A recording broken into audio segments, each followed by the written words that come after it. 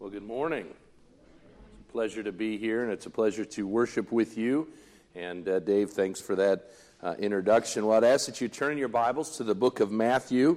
Hopefully, by this time, you know where you can find Matthew chapter 5 through 7 as we've been exploring the Sermon on the Mount.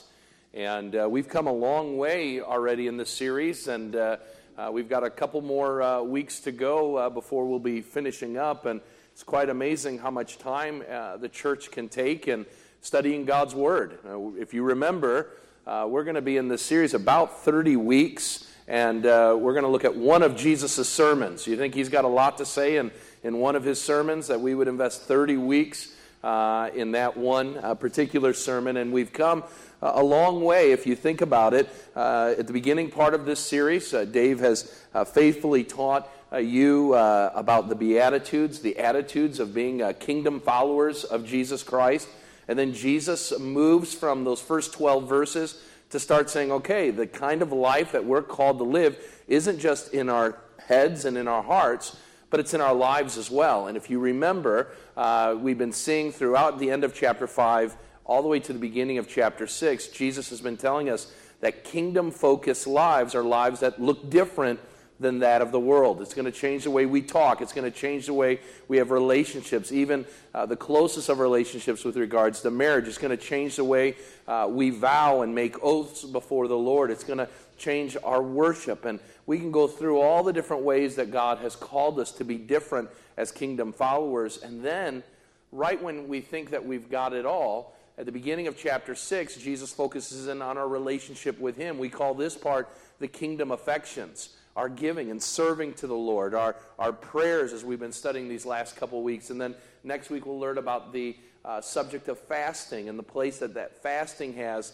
in the lives of believers. And then we're going to talk about, in the weeks to come, our aspirations, where we'll focus in on the part of the text where Jesus says, seek first the kingdom and His righteousness, that our focus and our drive and our desires should be that of following Christ and His kingdom. But we focus in this last week in the Lord's Prayer for all of you, the beginning.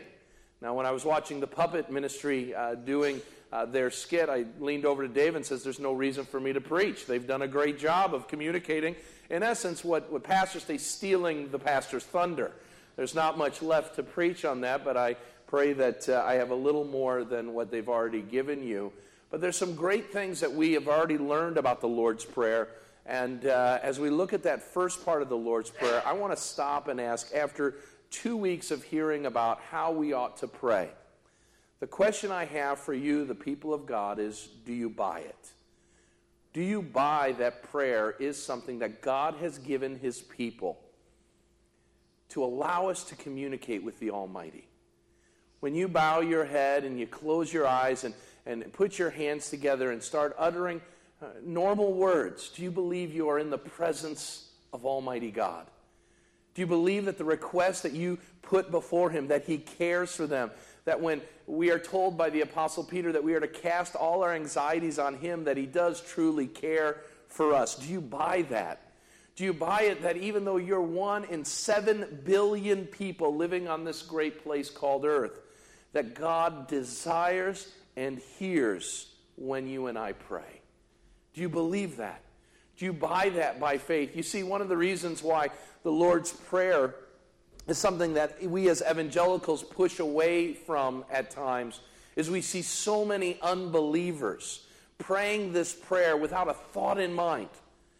And we must understand that this prayer is not a magic formula. This prayer isn't something that God said, if you just pray these words and everything will be just fine. But at the heart of this prayer is a heart that is focused in on God and His righteousness and His kingdom and His glory.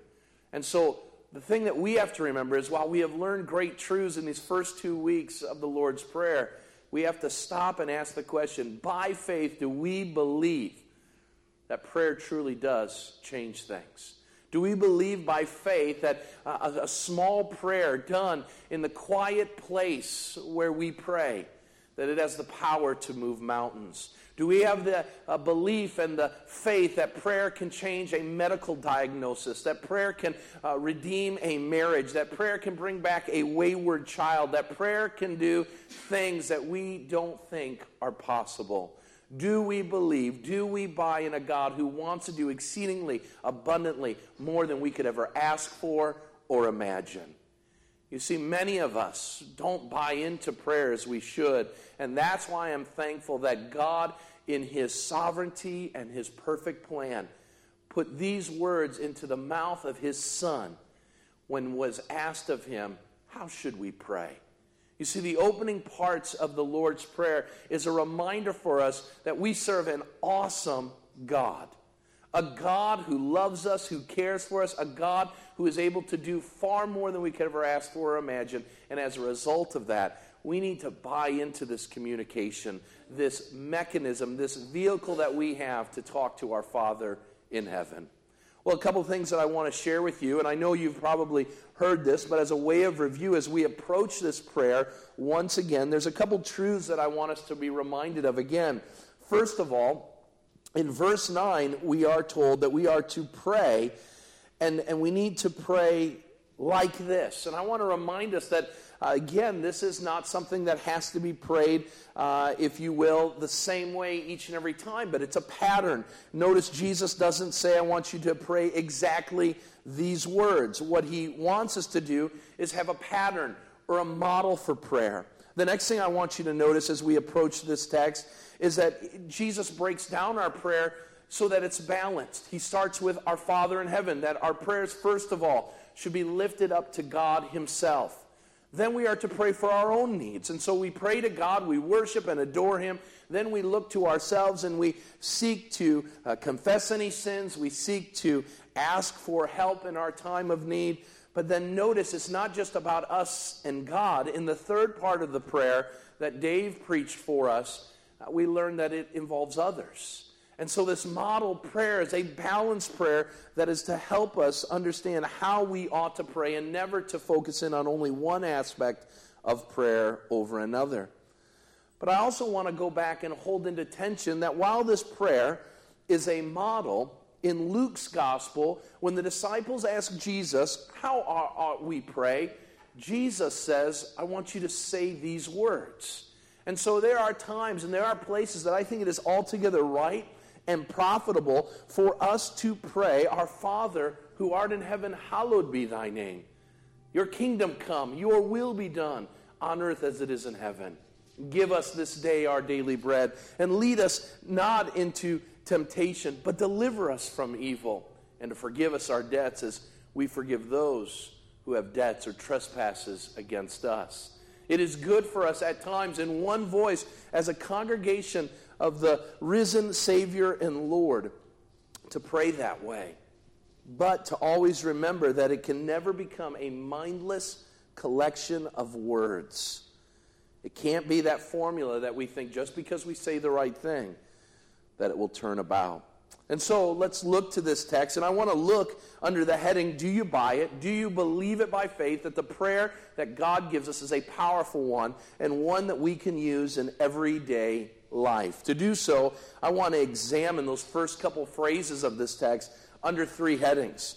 And the only way that we're going to be able to buy into this prayer, to buy into prayer altogether, is to buy in by faith, to believe by faith in the God who's given us prayer. And so at the beginning of this prayer, Jesus tells us that if we are going to be people of faith who pray often, we need to first of all write this down, acknowledge the person of God. We need to first acknowledge the person of God. Notice in the text, Our Father who is in heaven, hallowed be your name. Now, I want to take a couple moments and address some of the things that I see about the person of God. Number one, I want you to notice that Jesus expects our prayers to be a real thing. What I mean by that is prayer is not some theoretical or esoteric activity. It is not some mindless meditation where we speak to our own consciences. And even if I could, I'm not sure how you do that. but speaking to yourself. This is not what is going on. What is being articulated here is Jesus is calling us, his people, to have a dialogue with a real person. There's something utterly simplistic to what Jesus is calling his people to.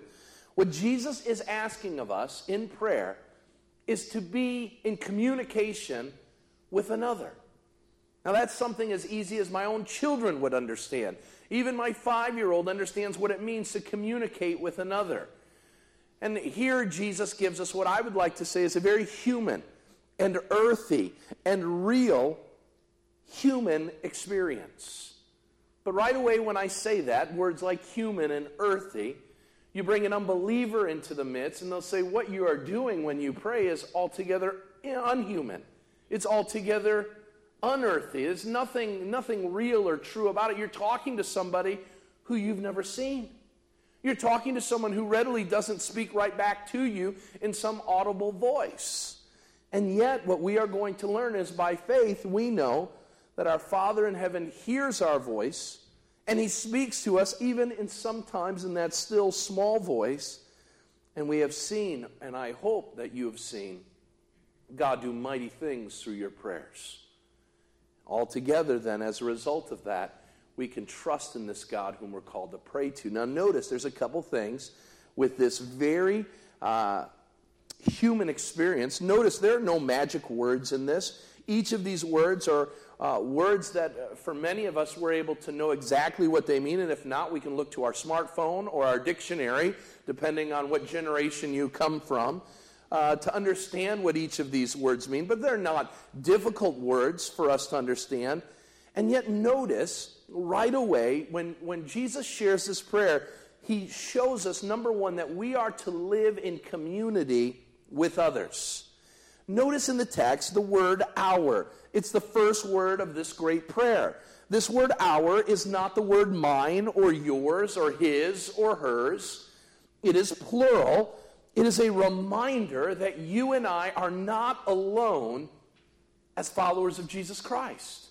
That when we go to our God, we are not an only child. Notice that there are no I's or me's found in this prayer. It is all about our as a community reminder that we are not just a singular individual bringing our concerns and our requests to God. That we are one of thousands upon thousands of people each and every day who are approaching God's throne with confidence, seeking him in their hour of need. Do you recognize today that as Pastor Dave and others have prayed this morning, that they are one of millions upon millions of prayers that have been lifted up? And here's the amazing thing. God hears them all. He hears every one of them. Now, this word acknowledges that our God is therefore able to handle all of that. He's able to hear all of those requests and deal with them. And that's the wonderful thing about answered prayer. When I have prayed specifically for something, I know that I'm not the only one praying. And it's an amazing thought when God answers that prayer that I can say, wait a minute, this God who is overseeing the universe and all that is in it, he was able to stop what he was doing, hear a prayer from his Son, and not only from me, but from millions of others who are praying at the very same time. And he's able to listen to my one request and to take care of all the details around it. That's an amazing God. That's a powerful God. That is an utterly sovereign God who loves to hear his people in community with one another. And so here's something that I've come to know in my study of this message, is it teaches me that when we pray corporately, we are not spectators.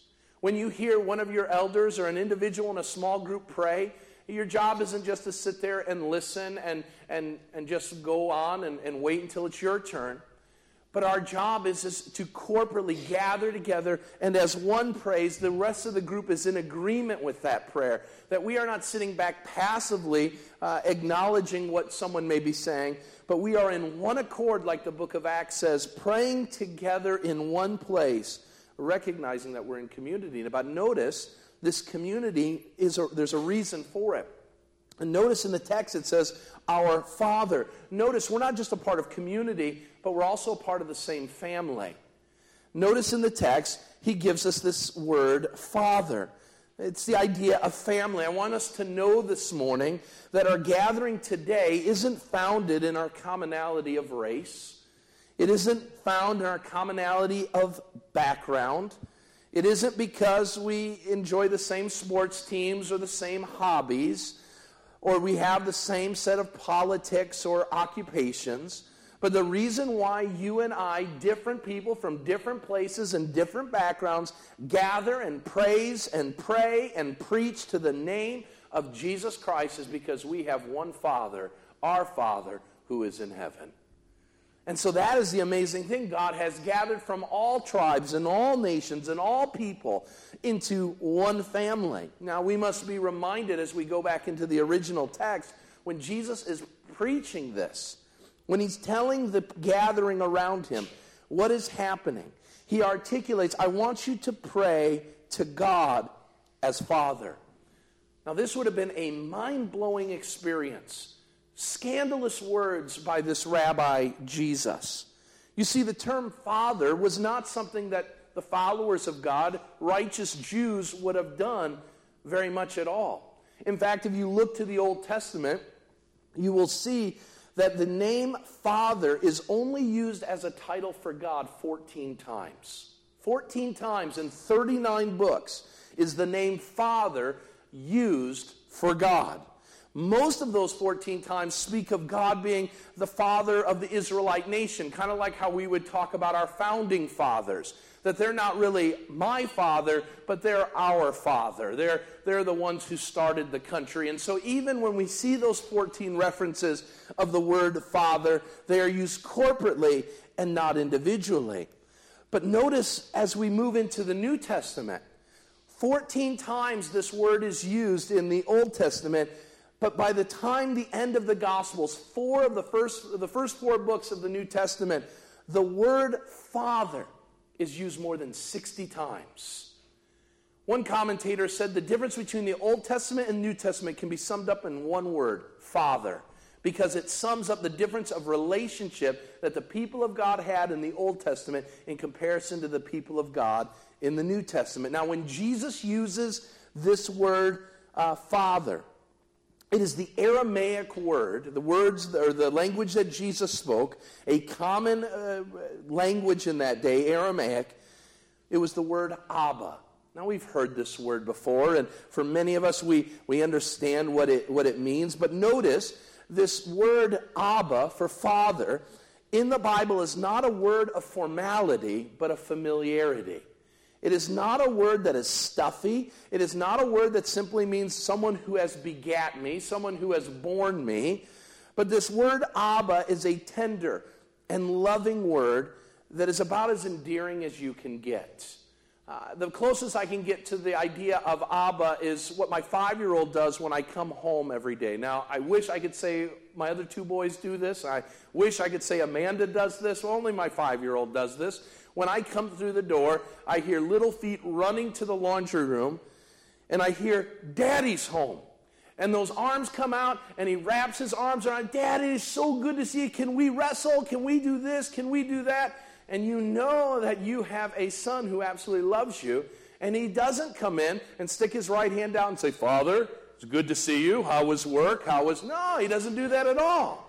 And some of us think that when we approach God, our hand needs to come out, and we need to say, Father God, how are you? My name's Tim, and I know who you are, and here are my requests, and this is how stuffy I'm going to be. No, Luke's got it down. We are to run to our Father, our Abba in heaven, and we are to grab a hold of his leg and say, hey, God, it is so good to be your son. Can we spend time together? Can we interact with one another? Can I show you and tell you about my life and about my day? Can I tell you about my concerns and my struggles and my issues, my fears? Can I just relate to you? Now, I want you to know, where did we learn that we were to call our Father this? Well, those 60 times that Jesus uses this word Father or Abba, he uses it himself.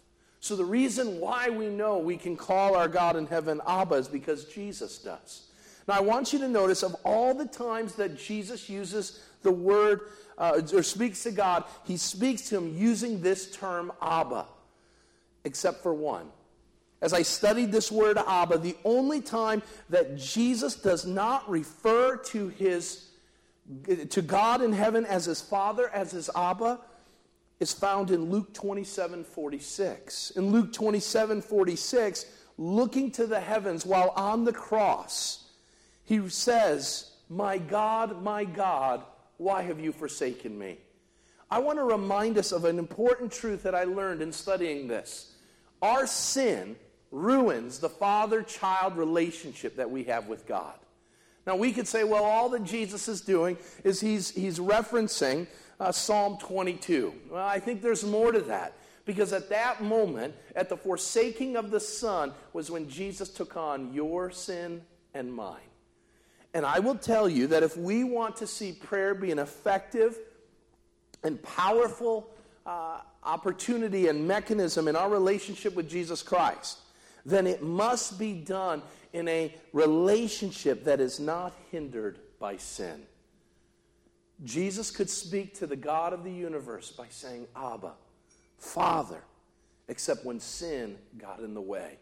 And that's why you and I, before we approach that throne of grace, we need to make sure that we have spoken to our God and confessed any known sins, so that when we request, when we ask for things, it is not done with us shrieking back in fear of a father who's going to discipline us, but one whom we can speak to as our daddy.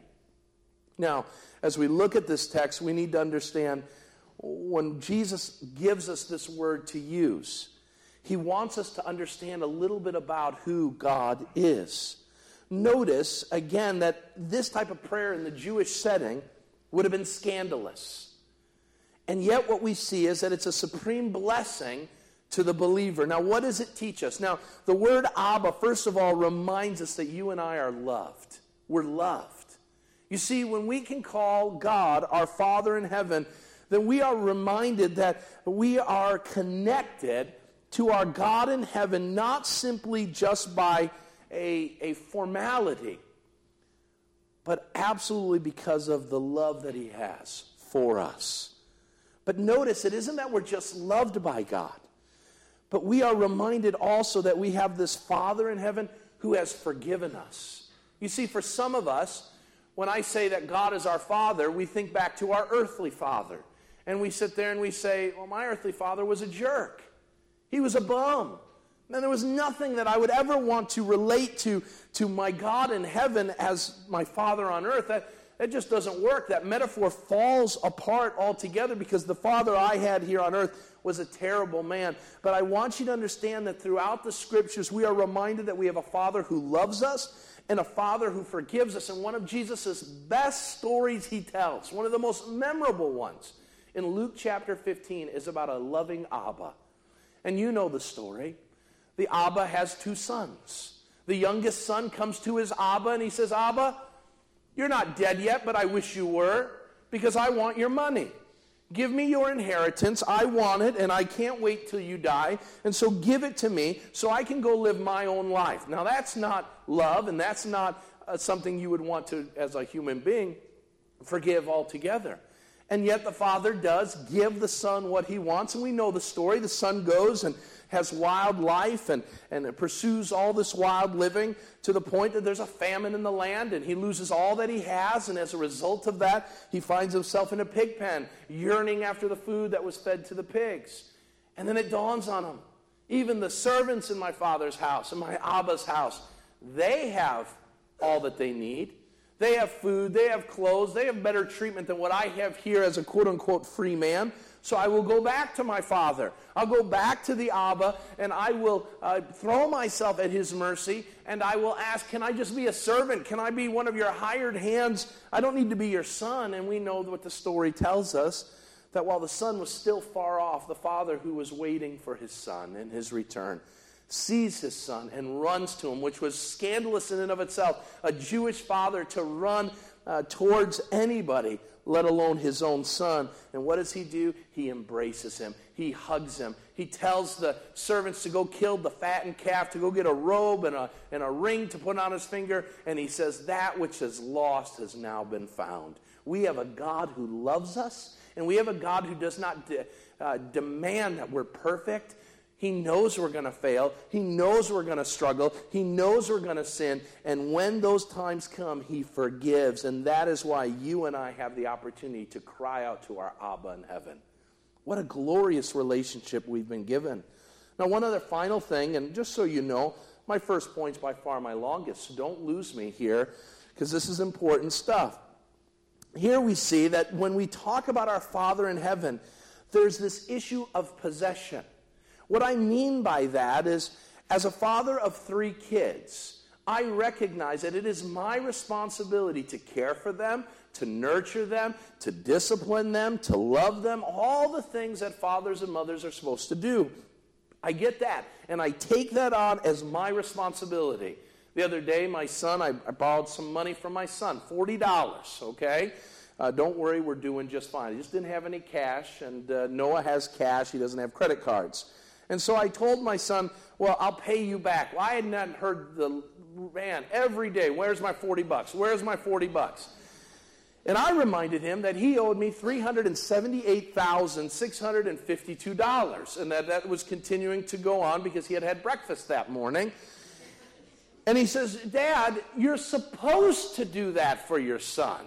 You're not to borrow money from him. You're supposed to feed him and all of that. And he's absolutely right. A good father provides without holding any account of what is going on. But likewise, as children, we as children have possession of our parents. And what I mean by that is that because our parents have raised us and loved us and cared for us, when we turn 18, or for some of us 38, and leave the house, we do not lose that possession. Some years ago, just a couple years ago, and I'm in my late 30s now, I had gotten sick, and my mom is a human pharmacy. She's got everything that a mother could have, or a Walgreens, pick your place. And I remember being sick and saying, I know it's 2 a.m, but I can go, if I'm going to go into anybody's house, I can go into Mom and Dad's house, and that's fine. And they heard me in the kitchen. Okay, I tried not to wake them, but I'm not a light walker, and they heard me. And my mom came in and says, what can I do for you? Do you need some food? Do you need this? Do you need that? Why? But not because it's not that I'm not an adult. It's that I can have possession of my parents in the sense that I can call on them at any time. I know, and I would want this of my own children, that they know in their hour of need they can call me. And so here we have this God in heaven who says, I take possession of you, and you can take possession of me. You can call on me at any hour of the day. You can call me whether it's something out of the blue or something that's really been bothering you for some time. We have this relationship with our Abba who is in heaven. Now notice right away, we have to be very careful because we get this familiarity, this closeness, and then Jesus throws in these words, in heaven. And what that speaks of is the issue of authority. See, yes, we're in community with one another, and yes, we are in a family relationship, but let us never forget that there's an authority. Some years ago, I was working with my dad, and we were catering at an event, and I remember we were at an event that my dad had catered for years, and so the customer knew my dad real well, and for many of you, you know that my dad has a Middle Eastern background, came from the country of Iraq at 16 years of age, and so the customer was giving him a friendly ribbing, if you will. And he kept calling my dad something I'd never heard anybody call my dad before, a good old camel jockey. And I thought that was pretty good. And my dad laughed, and the customer laughed, and they were all having a great time. Oh, Bill, you're a good old camel jockey. You're a good old camel jockey.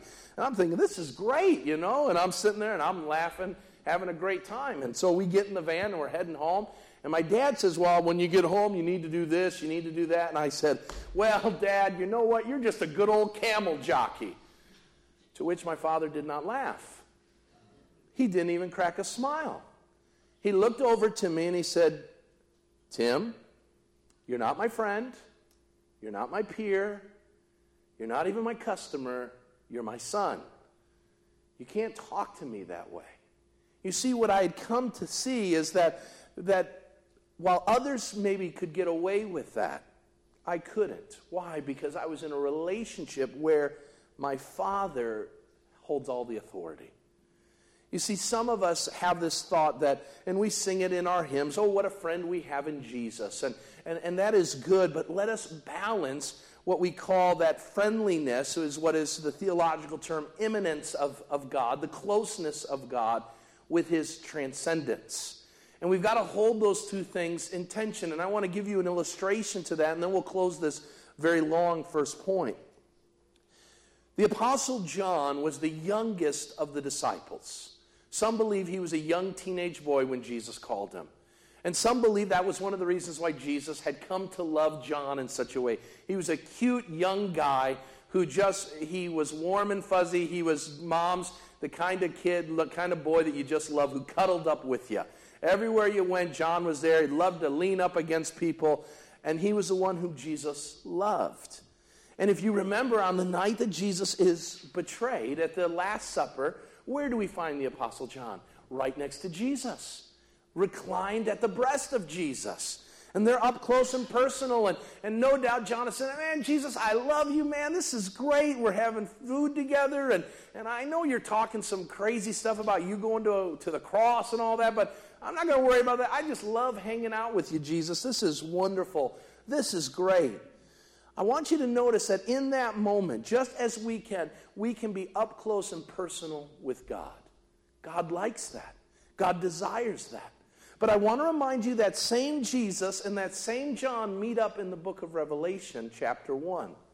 And that same Jesus and that same John, when they meet together, if you remember what the text says, when John sees Jesus then, he doesn't recline at the breast of Jesus. He falls down on his face as if dead. You see, yes, we have a Father who loves us, who forgives us, who cares for us, who we can have possession of, and he has possession of us. But let us never forget what the writer of Hebrews says when he tells us that our God is an all-consuming fire. And so we've got to hold that intention and be reminded that when we approach God, we cannot be flippant. We cannot be trite in our response to him. But just as close as we can get to him, we stand in awe of him on the other side, because he is a God who is in utter authority. He is a God who sits in the seat of all authority, power, dominion, and greatness. He is the one who holds the small little ball called earth in his hands.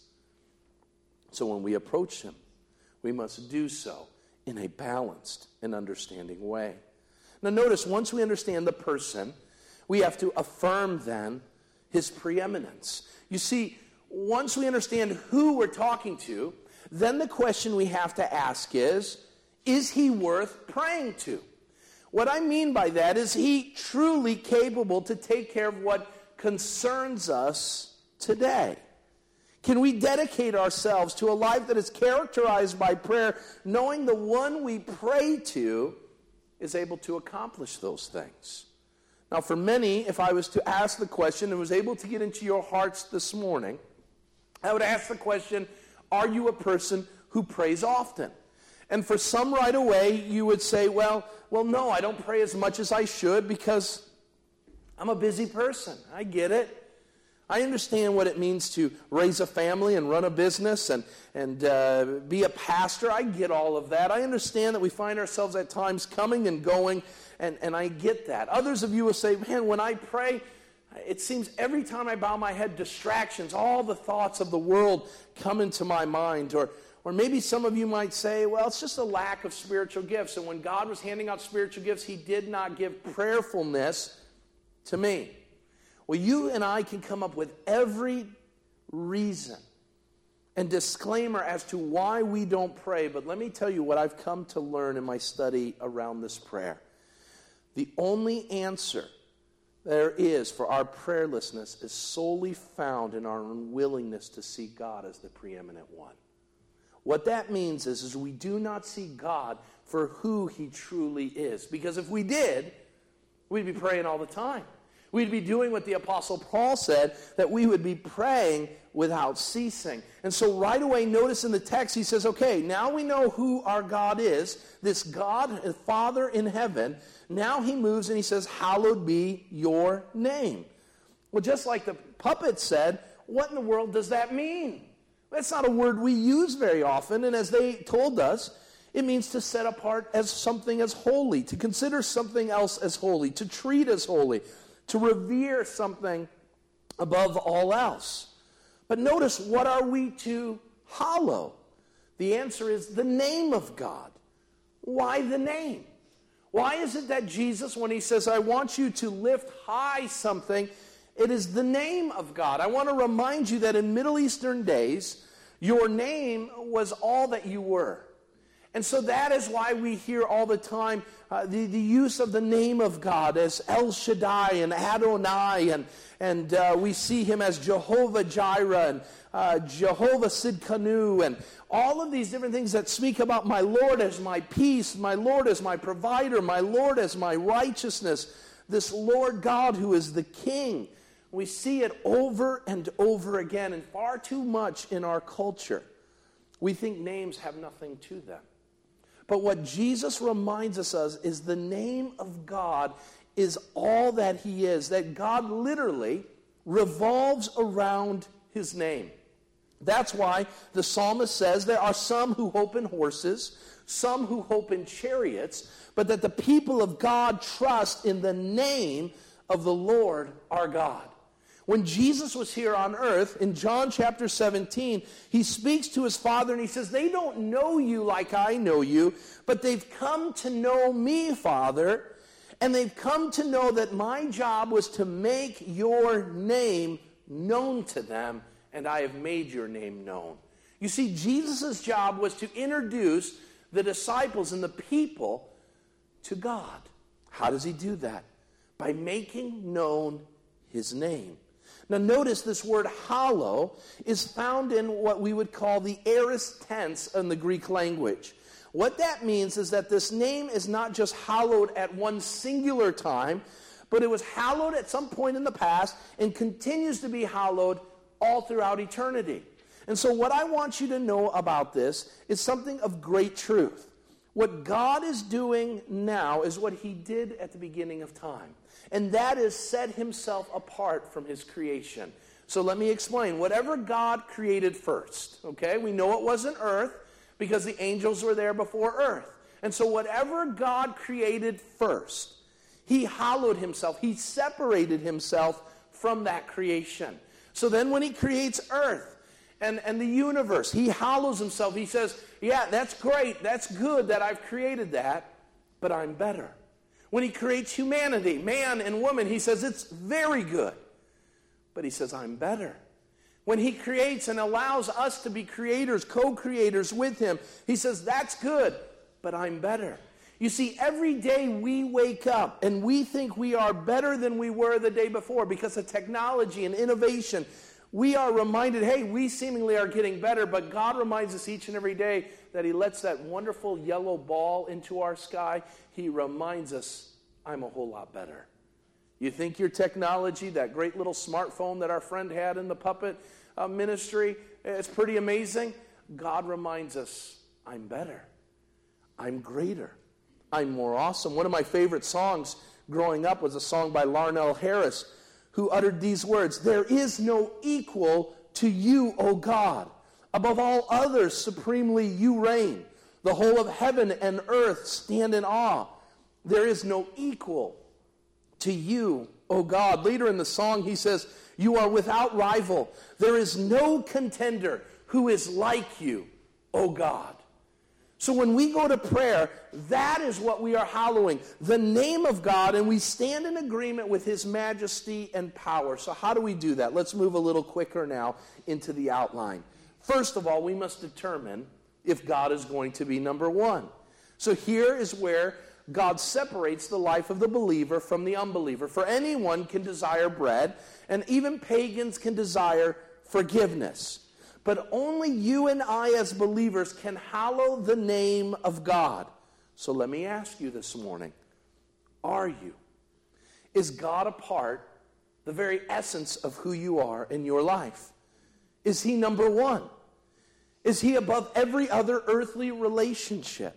Is God what fires you up? Is God what brings you the most joy and passion?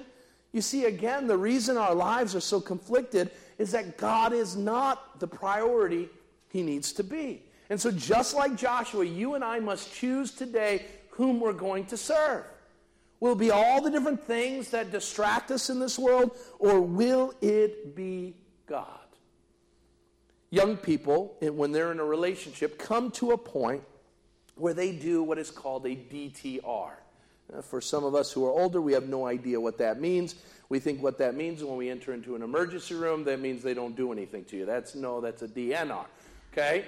A DTR is a little bit different. This is where a couple says or asks the question, are we going to be exclusive with one another? We are going to define the relationship. And prayer has to be done after the person of God has defined his relationship or her relationship with God. You see, we go to God as if we can just go anytime we want, in any way we want. But God says, am I number one? Am I the God who you see as being the priority in your life? Or am I just simply a Sunday morning date? Am I simply just something that you put on your calendar to do every once in a while? You see, hallowing the name of God means that you and I must determine in our hearts that he is number one. Well, how do we do that? Martin Luther, in his great catechism, put the answer to this when asked, how does one hallow the name of God? Luther says, when our life and our doctrine and speech are fully Christian.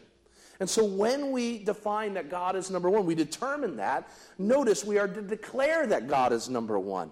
You see, when God is number one, we will see to it that we speak in such a way that announces that to others. That's why we're careful not to take the Lord's name in vain. That's why we do not swear falsely using his name, but we always speak of God with reverence and respect.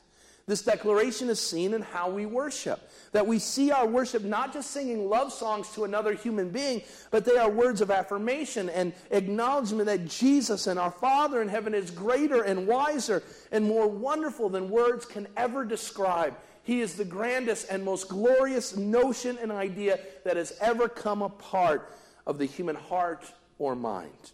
So we must be a people who declare, both in song and in speech, how great, truly great our God is. Notice, next we need to demonstrate that God is number one.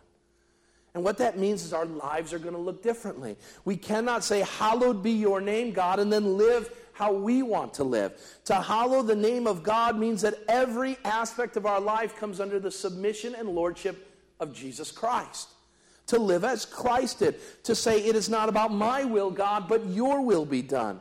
Ray Pritchard, a pastor friend of mine, spoke of this and how we don't hallow the name of God. And in his book, And Pray Like This, he says the following: we do not hallow the name of God here in America when more than 1 million babies are killed through abortion each year. When drugs are sold like candy on street corners, when sexuality of all kinds is celebrated as a natural, normal way of life, even though it goes against the biblical standard. When the divorce rate nearly equals the marriage rate. When we laugh and giggle at debauchery on TV instead of blushing.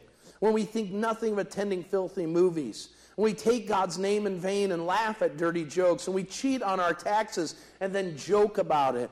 When we see spiritual leaders fall into sin and our hearts are not broken. When we keep quiet at the workplace in order to avoid persecution.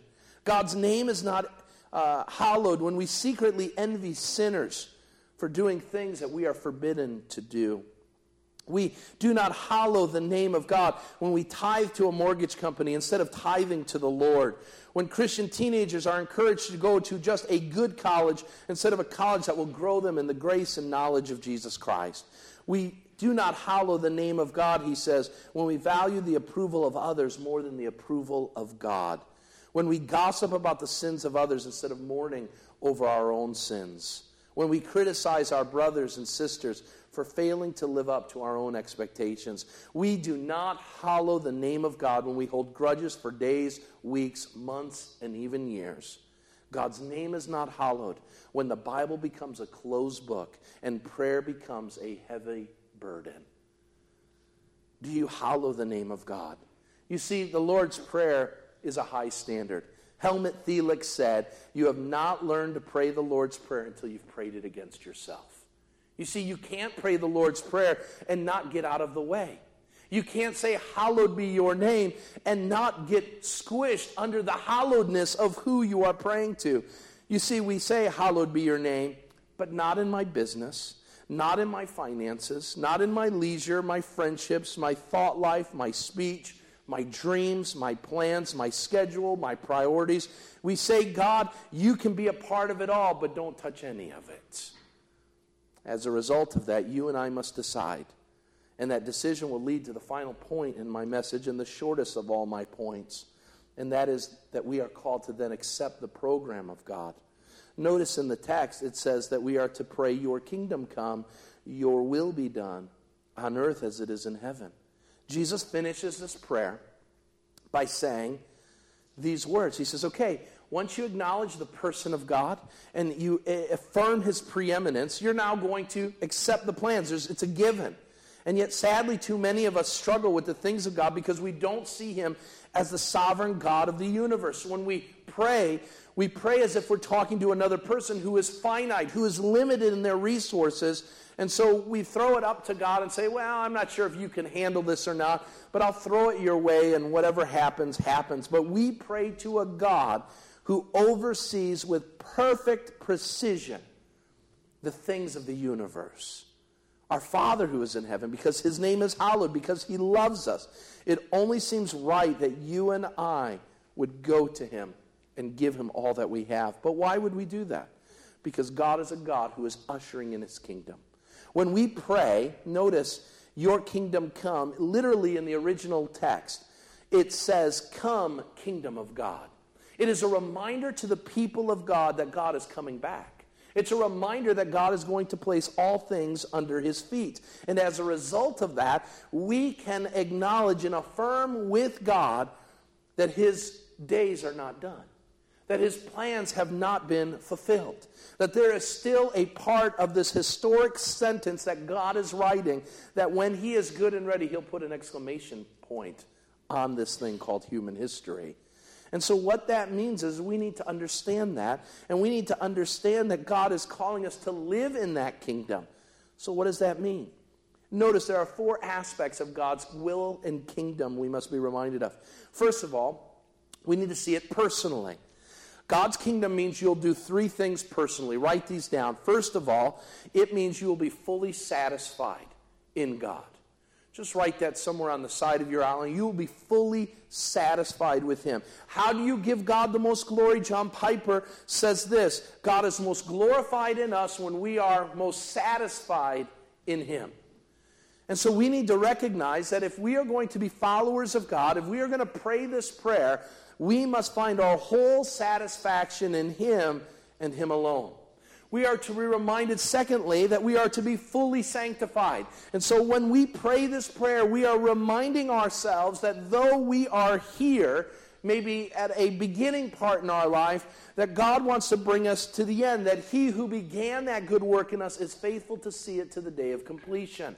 And God wants us a part of that, not begrudgingly being moved in sanctification, but pursuing it with all our heart and all our strength and all our might. And a constant reminder that a part of God's plan is the following: you and I are always secure. Nothing can separate us from the love of God. And so we hear of news reports of Ukraine, and we see things like disasters like an airplane crash, and we sit there and go, "God, what about me?" God says, "You are secure. Yes, your life may come to an end, but absent from the body, you're present with the Lord." Praise God for that. And so we know God has a plan for us, whether we are living or whether we are dead. God has a plan, and he says, "I will see fit that my kingdom work and my will be done in your life." And I promise you that. Number 2, notice that there's a plan and a will corporately that God has. God has a will for the kingdom of God through his church. And that is that you and I, as a corporate body of believers, will exalt the name of Jesus.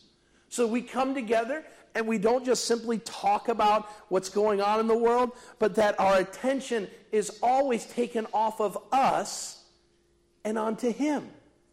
That like John the Baptist, we decrease when we gather together so God may increase. So we exalt that name of Jesus in song and in prayer and through the proclamation of his word. We do so that we can encourage the timid. There are some who are watching the news and seeing the circumstances around them, and they walk in and they have what we call the loser's limp. But I'm the only Christian in my workplace. I'm the only Christian in my school. And people think I'm way out there and I can't see Jesus doing a great work in this place. And we remind them that greater is he that is in you than he that is in the world. So take heart. We exhort the wayward. People that find themselves living in two worlds and bouncing back and forth, living on that fence. The job of the church is to exhort them, even at times to discipline them, to bring them back to the fold as Jesus does, but to do so lovingly and with care and concern as our priority. We are to equip the saints through the proclamation, young and old. We are to teach the people, and this is the job of the pastorate, to equip the people of God for works of service. And so we're to do that, and then we're to evangelize the lost. We're to do all of this. This plan that God has for the church, remember what Jesus says, and the gates of hell shall not prevail against us. And so we're able to do this knowing that we are victorious, the devil's already lost, and that Jesus Christ is going to see his kingdom and his will for the church lived out. Now you move then to globally. The gospel, you say, if the church is doing its job, then globally we will see the gospel go out to the four corners of the world. And we will see from every tribe and every tongue and every nation, God forming a people of many different lands into one people of his own choosing. And he will do so that when we stand in heaven, in glory together, we will see the glory of the tapestry of the gospel of Jesus Christ, because we will see people of all places and all lands bowing the knee to Jesus Christ. Finally, you say, well, what's beyond globally? God has a plan celestially, and that is, listen, at the culmination of all these things, you and I will stand at the edge between human history and all of eternity. And listen, all of creation in that one singular moment, both in the seen and unseen worlds, will advance towards the throne of God and will celebrate with one voice the glory of God in one eternal crescendo. You and I will bow the knee, and you know who will be sitting next to us? The worst of all demons. The devil will be on our left, the demons will be on our right, and they will be doing one thing. They will be bowing the knee to Jesus, and they will say, holy, holy, holy is the Lord God Almighty. And you know what will happen then? God in his goodness will say to those, depart from me, I never knew you. But for us, the people of God's own choosing, we will forever and evermore praise the name of our God in heaven. So if that is what we're going to do in eternity, God says, Christ says, it is how we are to pray today. So I ask you, do you believe it? Do you buy into it?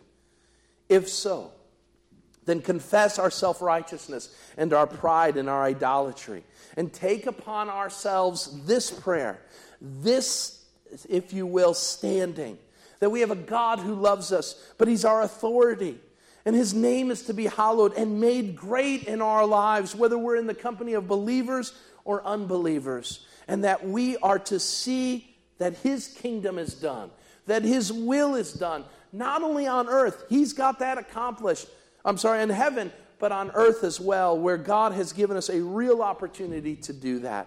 So let us turn to this prayer as a model of how we are to live our lives and how we are to approach our God with confidence. Let's pray. Father God, we come before you and we praise you. We praise your name for all that you have taught us about yourself. You are a good God. You are a loving and merciful God. You are a God who holds this world, this universe, in your hands. And Lord, I pray that that would become a real part of our lives, that we would see it as the very essence of why we live. And that's why we turn and say to you, Lord, give us our daily bread. Lord, forgive us our sins. Lord, lead us not into temptation. Why? Because you're the only one, Lord, who can do that. And so, Lord, if there's anyone here today that maybe needs to realign their relationship, maybe, Lord, has allowed that relationship to grow cold and not so intimate, Lord, I pray that today would be the day that they would bow their knee afresh and say, Lord, it is all about you. Today is the day that I choose to follow you. I choose to long for you. I choose to pursue you. And Lord, I will do so because you have given me that opportunity, because you are my Abba. You are my Father who is in heaven. Oh, Lord, I pray that everything that we've said and everything that we've done today and everything that we will do in this week to come will lift high and hallow your name, so that the people around us may see something different about us and how we approach the God of the universe, how we relate to him. Lord, I pray that as a result of that, people will ask questions, that we will be that salt and light in a dark and unsalty world, that they may come and say, tell me more. Teach me about this God and how you relate to him. I need him in my life. I want him in my life. And Lord, that we would be equal to that task of evangelism in the days to come. To you, God, be all the glory, honor, and praise. And we give it to you in Christ's name. Amen.